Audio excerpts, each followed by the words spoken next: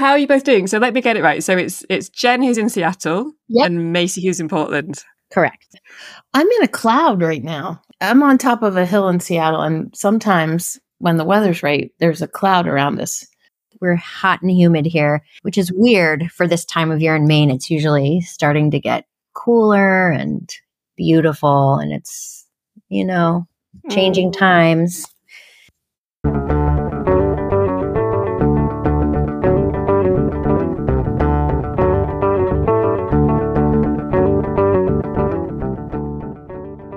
Hello there, and welcome to Unfinishing, the podcast about projects that are incomplete, abandoned, or not public. My name's Emily Anderson, and my guests this week are Jen Simonic and Macy Kaplan. Together, Jen and Macy founded the Loose Ends Project. The Loose Ends Project has created an enormous community of knitters, embroiderers, crocheters, and crafters of all varieties who finish textile works that have been left incomplete when the original crafters have passed away or become ill. Both Jen and Macy have knitted from a very young age. Jen describes herself as the weirdo who did knitting under the desk in 6th grade, which for UK listeners is about aged 11 or 12. They've been friends for a very long time, and one of the things we talk about in this episode is the process of creating a non-profit organisation together and what they've learned in the process. As you can imagine, they also have some incredibly inspiring and sad, and also some very funny stories about the unfinished projects that have been submitted to Loose Ends. As you may have noticed, there's been a little bit of a break for this podcast over the summer, so I'm calling this Series 3. Opening the series with Jen and Macy felt like a fun way to start, since Loose Ends, with its focus on completing things, feels a bit like the mirror image of unfinishing. If you've got an unfinished, abandoned, or private project and you'd like to be involved in Series 3, please get in touch via email on unfinishing.pod@gmail.com, on Instagram @unfinishingpod, or on Twitter @truebagelrag. And if you or a loved one has an unfinished textile project and you'd like a volunteer finisher to complete it, you should definitely visit www.looseendsproject.org. I'll put a link in the show notes as well for future reference. You can also use the Loose Ends website to volunteer to be a finisher and to make donations to the project. And finally, while I was speaking to Macy and Jen, they mentioned that they're keen to translate their flyers into more languages. They already have flyers in English, Dutch, French, Hebrew, Czech, Spanish, and German. But if you speak any other languages, they would love for you to translate for them. And they mentioned that they're looking for Mandarin speakers, especially right now.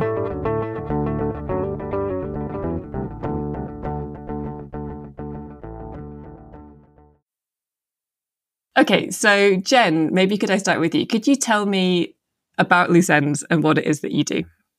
Sure. The Loose Ends Project is an organization that connects people with unfinished fiber arts projects left by a loved one who has died or has become infirmed and can't craft anymore with finishers from around the globe, hopefully in their neighborhood, to finish those projects. Fabulous. And when you say, did you say fiber arts or fiber crafts? What kind of things does that involve? Oh, great question. Knitting, crocheting, quilting, spinning fiber, felting, Tunisian crochet, needlepoint, cross stitch, embroidery. I mean, I could go on forever. If you can think of a fiber related craft, we have probably gotten it. Actually, I don't know. We probably have some more to go, but our finishers are remarkable and do a myriad of things. So we try to run the gamut of fiber arts. So sewing, mending, that kind of stuff too. And Macy, how did that idea come about? So the idea for Loose Ends Project came about I would say probably during the pandemic or the beginning of the pandemic, when both Jen and I had been asked by friends to finish projects that their moms had left behind. And we did this just because we love our friends and because we knew it would be meaningful. And then right around the third time that this happened, I just started to dream, like, what would it be like if strangers were to do this for each other? Like, there's so many people who probably have unfinished projects and don't know what to do with them. Wouldn't it be kind of fun to see if we could connect people with each other? And so, just about 1 year ago, Jen and I happened to be in the same coast, and we were helping a friend go through her mom's bag of knitting supplies and craft supplies. And we came upon 2 unfinished blankets in the bag. And Jen and I were each going to take one of those blankets and finish them for our friend whose mom had started them for her brothers, her deceased mom. And we were about to each take one. And that just suddenly seemed, because neither of us love to crochet. That's an important thing. It wasn't, I mean, we founded a nonprofit to get out of doing a crochet blanket. I think that's it. Yeah. But we thought this might be a good time to try this out, because we would have 2 projects just to kick it off and see if there's any interest. So we did. That's exactly how it started. We just said, let's take Patty's 2 blankets and see if this has legs. And it did. It certainly did. Yeah. Yeah. I mean, as I understand it, it's grown massively since you founded it, Jen. And I know that it's spread across lots of different countries as well. Yeah. So when we first started, it was going to be this fun little side project while I was looking for a job. And Macy was like, yeah, it'll be fun. and I love working with Macy. So it has been fun. So at first we just started putting up flyers in coffee shops and going to, funeral parlors and old age homes and, any place where somebody might have a project. We literally walked door to door and gave out flyers and yarn. We went to yarn stores. We didn't give out yarn. That would be lovely. But then Macy and I were both on Facebook and Instagram, and we put little links to the website that Macy made in those places to get people interested. Signed up for guilds. I signed up for the Seattle Knitting Guild just to get in front of people who did that.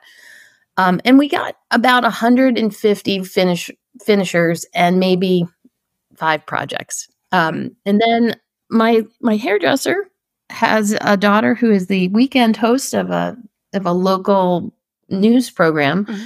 And they did a nice little piece on us in December around Christmas time. It was lovely out. There was snow falling in Seattle, which never happens. I cried. And then Maine was like, somebody in Maine's doing this. So they did one with Macy in Maine. And then the Washington Post did an article on us. And then when that happened, that kind of blew up and went all over the place. Yeah. And since all of that happened, and we've picked up speed, and to date, we've got 16,000 finishers across the globe in 60 countries. Wow. Yeah. And on the 60 countries, we're not doing projects in every single one of them because, we only have one person in Ecuador right now. But when people sign up, we ask them to print out our flyers, which are in different languages. We're always looking for new languages. And we ask people to put them up in their neighborhood, because it turns out when there's news or flyers up in a neighborhood, those people who are finishers in that area get matched. So it's been pretty spectacular. That's astonishing. That's amazing that it's grown up that much. And how do you match projects with finishers? How does that work? At this time, so it's an interesting question because we're right in between the scrappy way that we put it together originally and the fancy way that that's been getting developed over these past several months. But so there are kind of 2 answers to that. We match people who are geographically close to one another. We look at who lives nearby the project because that cuts down on shipping costs and it decreases the carbon footprint and also anxiety about putting a precious handmade project into the mail. Yeah. So whenever we can, we try to match people who are close to one another.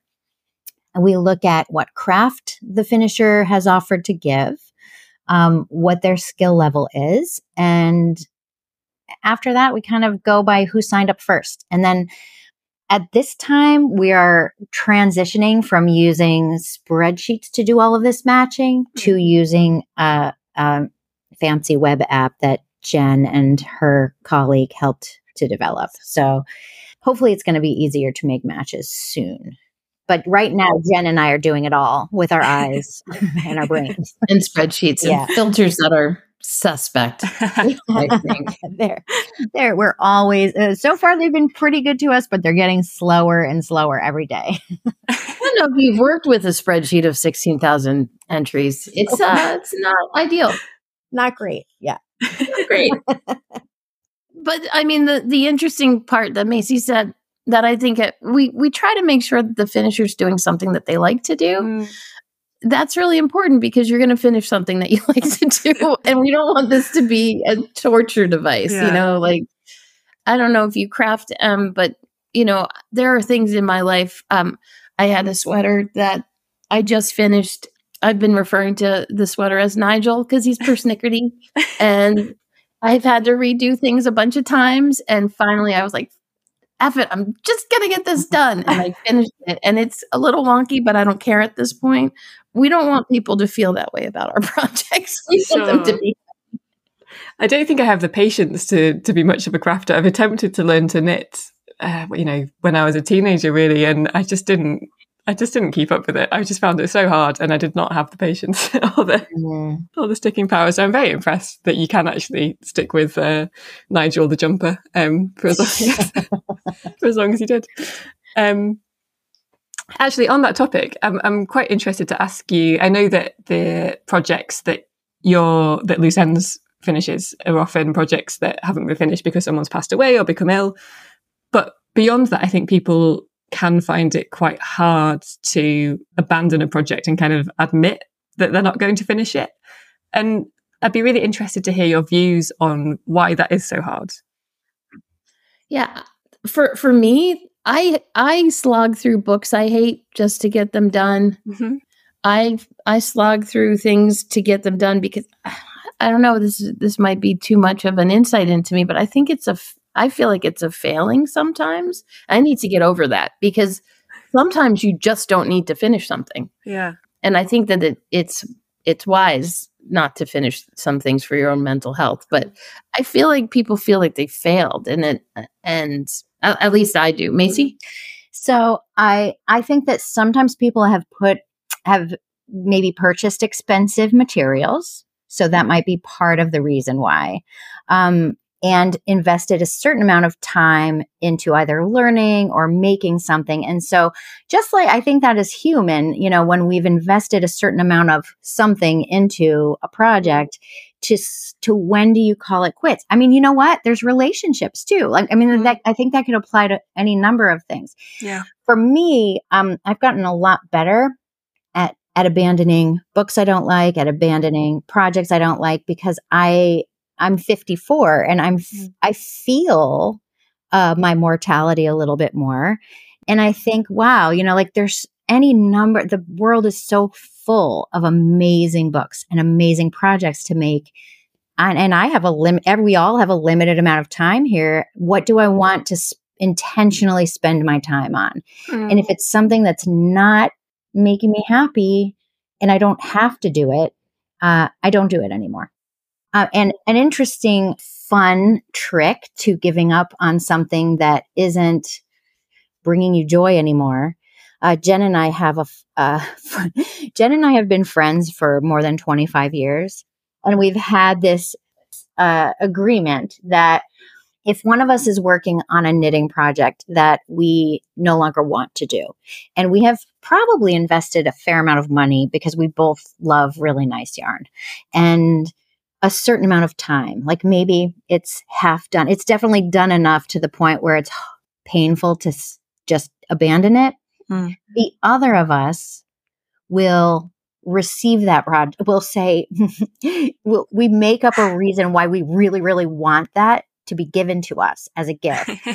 I know an octogenarian that likes belly shirts. You should give that to me. Yeah. So if there's something that's like, oh, this material's driving me crazy, Jen, I don't even know. I think I gave you something made of mohair once. I'm like, this is driving me friggin' crazy.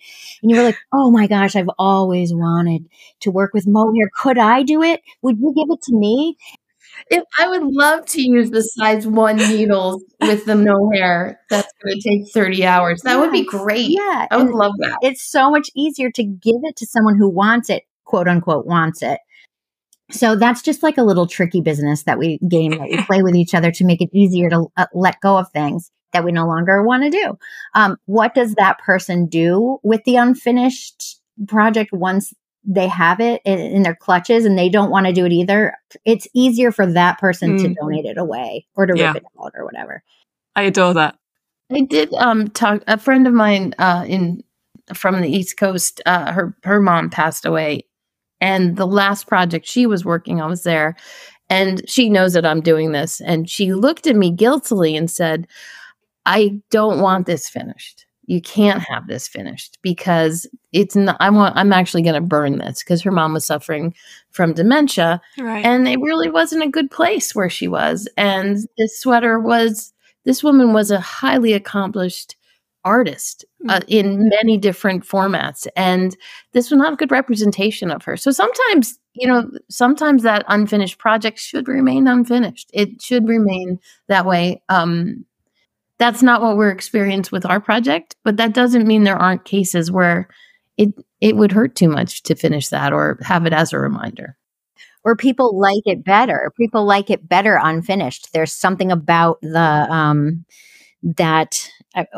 Jen, we met somebody once who had all of these pieces of crochet. It was all these colorful pieces of crochet, and he had them in bags. And he's like, we're never making this into anything. These are perfect the way they are. They're not finished, but we're going to give them out to all of our friends, and everyone gets a piece, and it's just a memento. Yeah, I mean, and it's your perception of it. When it's something you're guiltily carrying around and it's not being used in the way it's supposed to be used, then we got to talk because we can fix that for you. You don't need to do that. That's fascinating to me because I'm really interested in this idea of what unfinished things, whether it's this kind of project or a book or a piece of music or whatever, they mean very different things to different people in different contexts. So that's fascinating that sometimes it is the right thing to leave it unfinished. And then I guess on the flip side of that, what you do is seeing the value or the potential, the emotional significance as well in unfinished projects, and then the value in finishing them. Why is that valuable or important, do you think? There's a lot in the promises made by the crafter before they pass away. There's that intention. A lot of these projects were destined to go to children or loved ones, and there was a lot of thought that was put into them. We had someone who went shopping with their mother for the yarn for the baby blankets for her soon-to-be twins. So things like that, having that intention fulfilled, even if it is by a stranger, it's just really powerful. And I think it's that tangible object, and that's the tangible fulfillment of a promise that wasn't going to get done. Our friend Patty, when we got the blankets back, she got us videos of her brothers opening the blankets. She actually got to meet the makers of the blankets. It was very wonderful. She turned to us and said, "I feel like I tied up my mom's life with a bow." Oh gosh. Which I thought was such a lovely thought, right? Being able to do that for somebody even after they've passed it. That's just a great accomplishment. Do you think of what you're doing with Loose Ends as an art form or as a kind of service or as a mixture of the two or something else? I think that what Jen and I are doing is most definitely a service. We're facilitating craft and art by the thousands of units. Like what Jen and I do is we look at computers all day. So, I say that, but I mean, I'm knitting something right now while I'm talking to you. So I'm a knitter, but I am too. Yeah. So we're always making things, but in terms of finishing things, we're we're matchmaking, and our matchmaking is enabling. It's funny because Jen and I were just talking about this yesterday. I read somewhere the difference between craft and art, and I don't know if this is true, but it struck a chord with me, is that when you're doing a craft, you kind of know what you're going to do when you start and when you're doing it. And art, you don't know what's going to happen. You just get started and you don't know what the end is going to look like.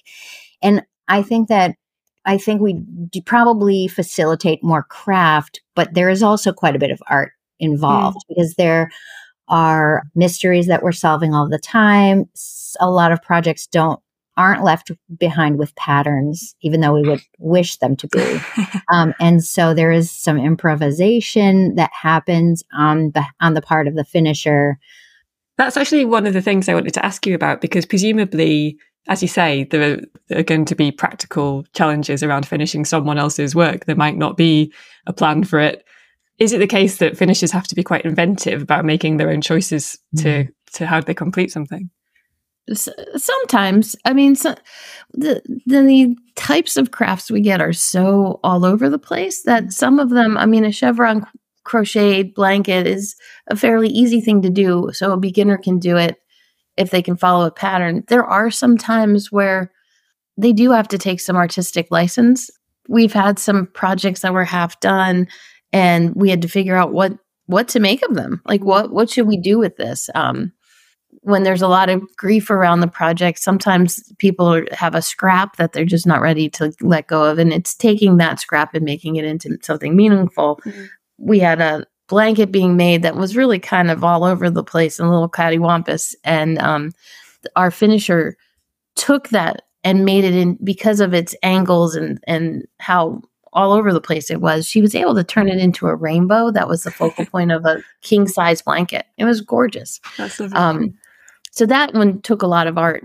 There's also a place where people put a stitch to show off where the last stitch of the finisher, the original crafter was. And, you know, I think less is more. I think Macy agrees with me. Like when someone puts a small duplicate stitch on it, it's like this secret reminder of where the last crafter went. But, you know, we have some finishers who are like really excited about it and they'll make these giant hearts or they'll put angel wings or things like that. So they do get a little artistic license there. All of it is coming from a good place. That's right. It's all coming from love. It's all with love. So you can't really, it might not be my design choice, but it's, and I have actually said, somebody was like, I was going to make angel wings that were going to be 10 feet long. And I was like, or you could put in just this secret thing. And she said, oh, I hadn't thought about that. That sounds good. And I was like, okay, cool. You know. Yeah. And you can put it just on the inside. So just that person knows. Yeah. Yeah. And do you think that crafters are particularly sort of generous or community-minded people? Because I know that I'm thinking of, for example, things like yarn bombing or crafters doing other things for charitable purposes. Is it that kind of community? I think part of the reason why it's been, I'm not going to say easy, but we have 16,000 volunteer crafters is exactly because crafters are a generous lot. Like they're just always giving back, always, making something for someone else, often making things for strangers, for people in the hospital, for babies, for people who are living out on the streets. There are crafting communities that are supporting people all the time through their craft. I also find that if I'm walking through the airport or the neighborhood and someone's knitting, I immediately feel like they're my friend. Like I'll just start talking to them right away. Like, and they'll talk back. Like there's just this instant, like, what are you working on? What stitches that way? And you meet, there's no barrier to communications that way, like conversations. I think that's part of the reason why this has grown so fast in just a year. And over many cultures, over many different groups of people, I mean, different countries, many religions, any political belief, any kind of background. None of that stuff has really mattered. Just this generosity amongst crafters has really start to shine brighter than everything else. And it's been really beautiful to kind of see that happen. And Jen and I were not, we did not expect it, but that's not because we didn't realize crafters were amazing, because we did. Yeah, no. I just think I wasn't thinking so big in the beginning. And it got really big. Yeah. I mean, not to put too fine a point on it, but it got big. It got big pretty fast. And it got big pretty fast in a way that, like, I've gotten used to being filmed in not the best light. Right. I don't care anymore. Like, that's how like fast acting we've had to be. I actually made a little effort today. I didn't know if this was going to be video or not, but there have been times where, it's a sweaty Maine summer and we don't know, like the glasses are steamy on the face and we're just doing it. We're jumping in and just making it happen. Frankly, I have a shirt that I wear that does not need to be ironed and it looks sort of good on me, but when you told me I didn't have to wear it, I'm in my pajamas. So, Fabulous. I'm interested in that, actually. So you said that you've been friends, I think, for 25 years. And I'd be really curious to know what it's been like moving from being friends to also working on this together. Macy, I don't know if you want to go first. Or... Sure. Jen and I have been friends for a long time, but we didn't used to talk to each other every day. It was more sporadic. We would get together probably once a year, maybe twice sometimes, maybe texted a lot. But we are now full on, we should have walkie-talkies because for the past year, I don't know how many times a day we talk or text or Slack now. It's definitely, we are a team. And have remained friends. I hope, right, Jen? Oh yeah. I mean, we have different styles of working based on our different modes. I am, Macy can attest this. I am super ADHD, and I get a lot of different things accomplished in a lot of different ways. Yesterday, we had to reconfigure the database that we work on because being ADHD, I just kind of make it work and eventually just kind of any spreadsheet can become a mystery to anyone looking at it who isn't me after a while because I'm like, oh yeah, I just didn't do this part on that. So I'm sure that's maddening. I also wake up to a million texts sometimes and I'm like, oh, I already feel behind. So we're just working on, clarity is kindness, right? Like you just like, hey, this is what I need. This is what you need. And the more we can do that, the better. The thing I want to end up with at the end of this is still having Macy as a friend and make this a sustainable nonprofit with still having Macy as a friend as the highlight. Exactly. And I will say that on the one hand, COVID taught us all how to work remotely, right? Like almost everybody now can do almost anything. I mean, not everything, but like you can do a lot of creative or communication-based projects remotely from home in your PJs, right, Jen? And however, there's still this 3-hour time difference where I get up, maybe 7 with raring to go. And I start, I've tried to stop texting you early. I know. But but the texts are important. So it's not like I begrudge them when they come in. When I see them at 5, I respond. Yes, you should silent. But that's the thing. Like if I'm up at 7 or 8, just full on working, it's 4 or 5 a.m. where Jen is. And so, but that's okay. Like I can do the early stuff. She can go later than me. I'm done at 10 at night, Yeah, I'm more of a night owl. So at midnight, I'm still chugging away. So you got an email from me last night. I'm sure whatever time it was for you, but I was up because that's when I find it's quiet. Nobody's gonna bother me, and I can have the silence I need to chug away on this stuff. So yeah, we're figuring it out. And it sounds like you've learned quite a lot about kind of practicalities or maybe technical skills. You were talking about your app earlier over the process of this. And I guess I'd be interested also to know what other things you've learned over the process of doing this project, maybe about people, maybe about how people feel about unfinished things, or how people grieve, maybe in that context. Yeah. I guess we could both take a turn at this one. I've been just in awe of the beautiful stories that people share with us. And I had a feeling that an unfinished piece of knitting or needlepoint would be important. I had a feeling because I know how much love and care I put into making things when I'm making them for someone else. I think I was surprised at how many people felt the same way as me. I hoped, and I had a feeling that a lot more people would feel this way, that it would be worthwhile to finish a project for someone.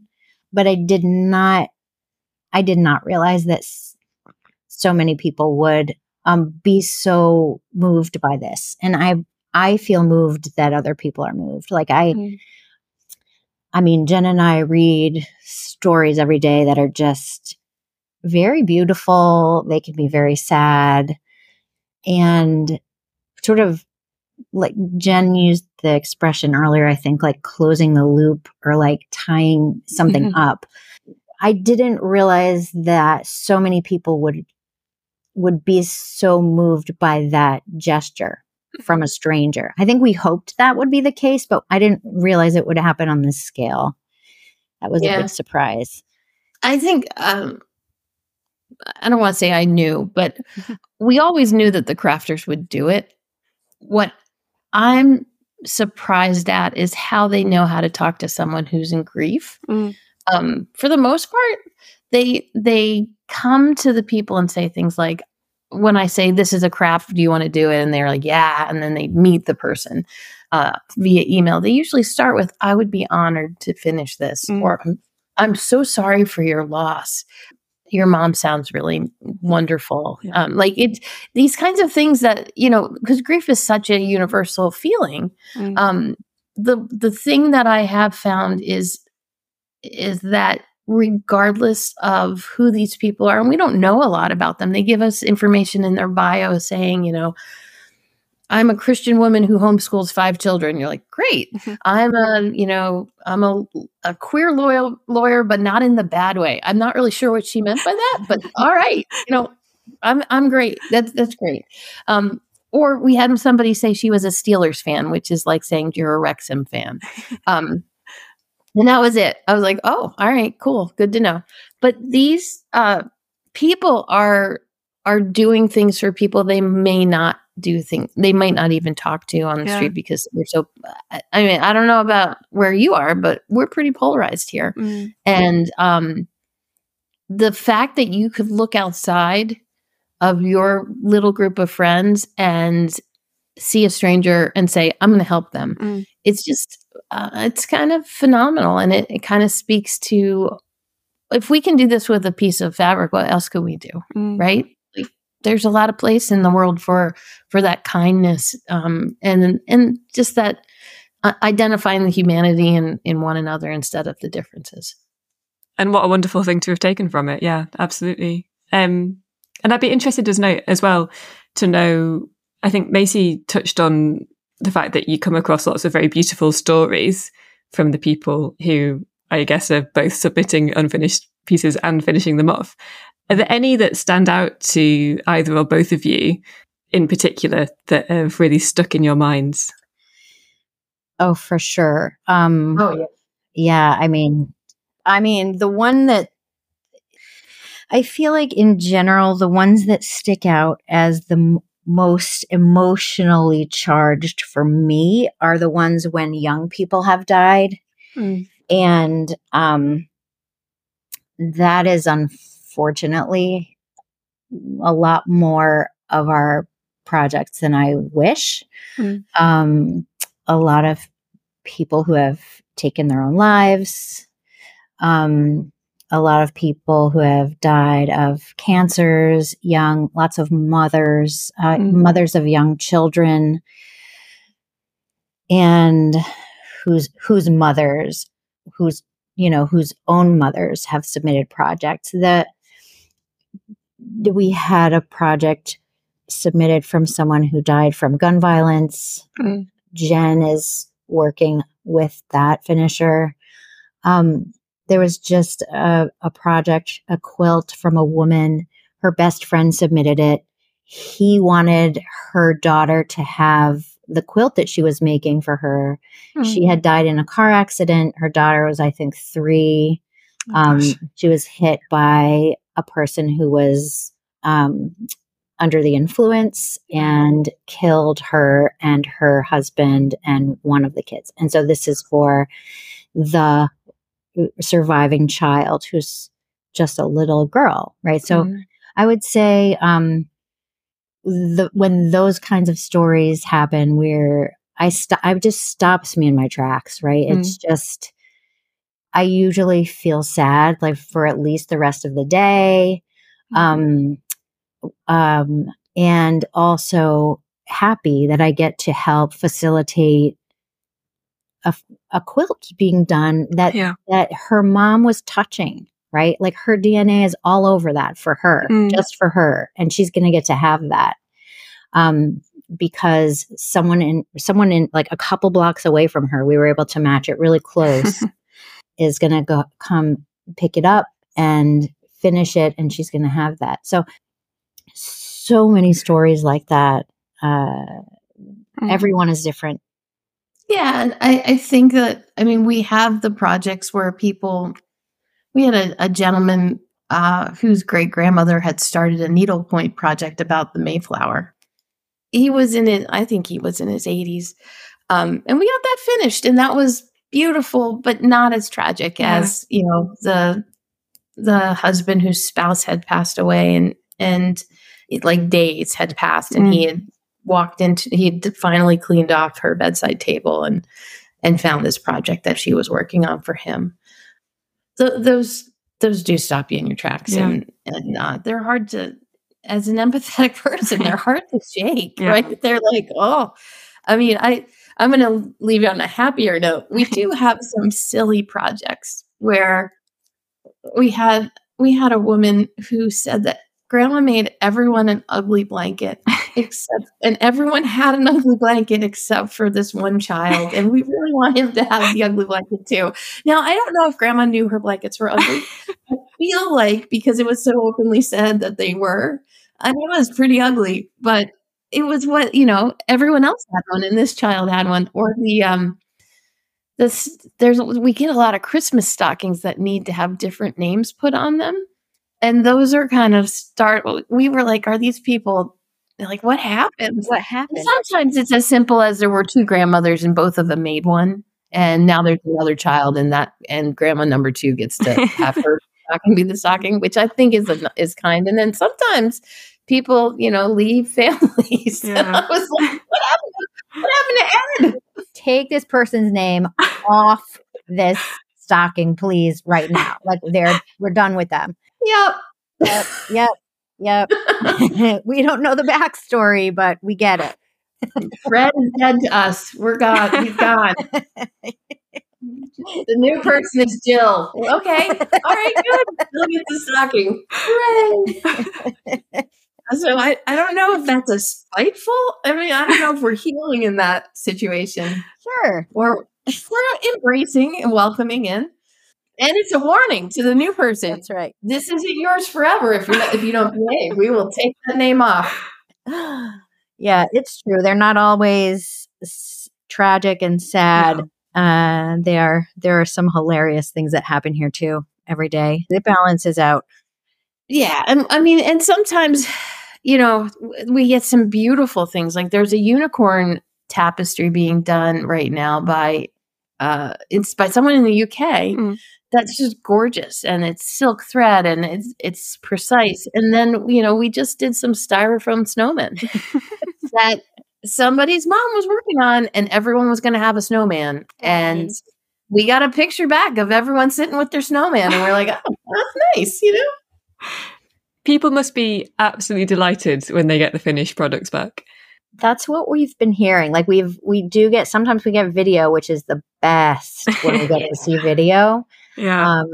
And we do send everybody a survey after the project's completed. And so we get pictures and we get feedback and how it went, how we can do better, what it was like for them. And we are, I will say, overwhelmingly hearing that people have been delighted by getting things back. And a lot of times someone's finishing it as a surprise for someone else, but they're just really fun to see happen because just that extra added delight of like this unexpectedness to it, which is fun. That always makes me think of Kate. We had a woman who's a flight nurse here in Washington State who every time I couldn't get a hold of her, she was like, oh, I was training on helicopters. Sorry. I'm like, oh, all right. Well, she had gotten a project given to her by a woman who had received a kit that her friend couldn't do anymore because she couldn't see and she couldn't knit anymore. And it was this very intricate pattern with color work. And she said to her friend, just rip it out and use it for something else. The yarn is pretty. And instead, she gave it to the flight nurse who finished this project. And they gave it back to her for her birthday. Oh. So the woman who lost her sight got it for her birthday and was like, you see, I was really good at this. Yeah. Which makes me choke up because it's like to lose, I knit every day, and to lose the ability to knit would be really hard for me. So that was I'm tearing up. I'm sorry. I do that every once in a while, but that one really just like, being able to do that, it was just so special. And to hear that was her response was just lovely because we don't always hear. Yeah. Well, the original crafters are more often than not, they're deceased. It's not always the case at all. Yeah. But we don't know what they're thinking. We're, Yeah. I'd like to think I saw someone, actually, Jen, someone sent us a quote that said something like, a soul can't rest until the craft is done, or something like that. Oh my God. No. I'll be haunting people. Yeah, there was like a card or a poster or something like that. And I was like, wow, that's pressure. Yeah.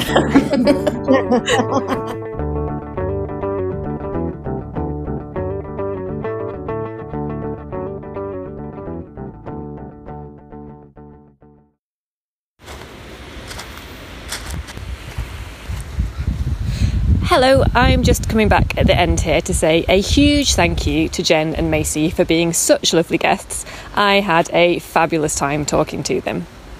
And also thank you to them for what they've been doing with loose ends. I think it's a completely brilliant idea.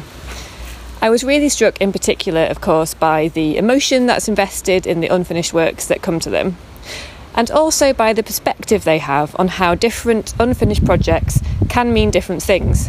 And, of course, that you shouldn't go on struggling to complete something when it's no longer enjoyable. They are looking for people to get involved in the UK, so if you have an unfinished project, do let them know. And, of course, you can volunteer to be a finisher too. Their website is www.looseensproject.org, where you can also make a donation. And I don't think we should shame people. Sometimes projects don't need to be finished. I think it's okay. Yeah. For sure. But for those that need to be finished, we're here. So thank you. It's good to have the option, right? Right. Exactly.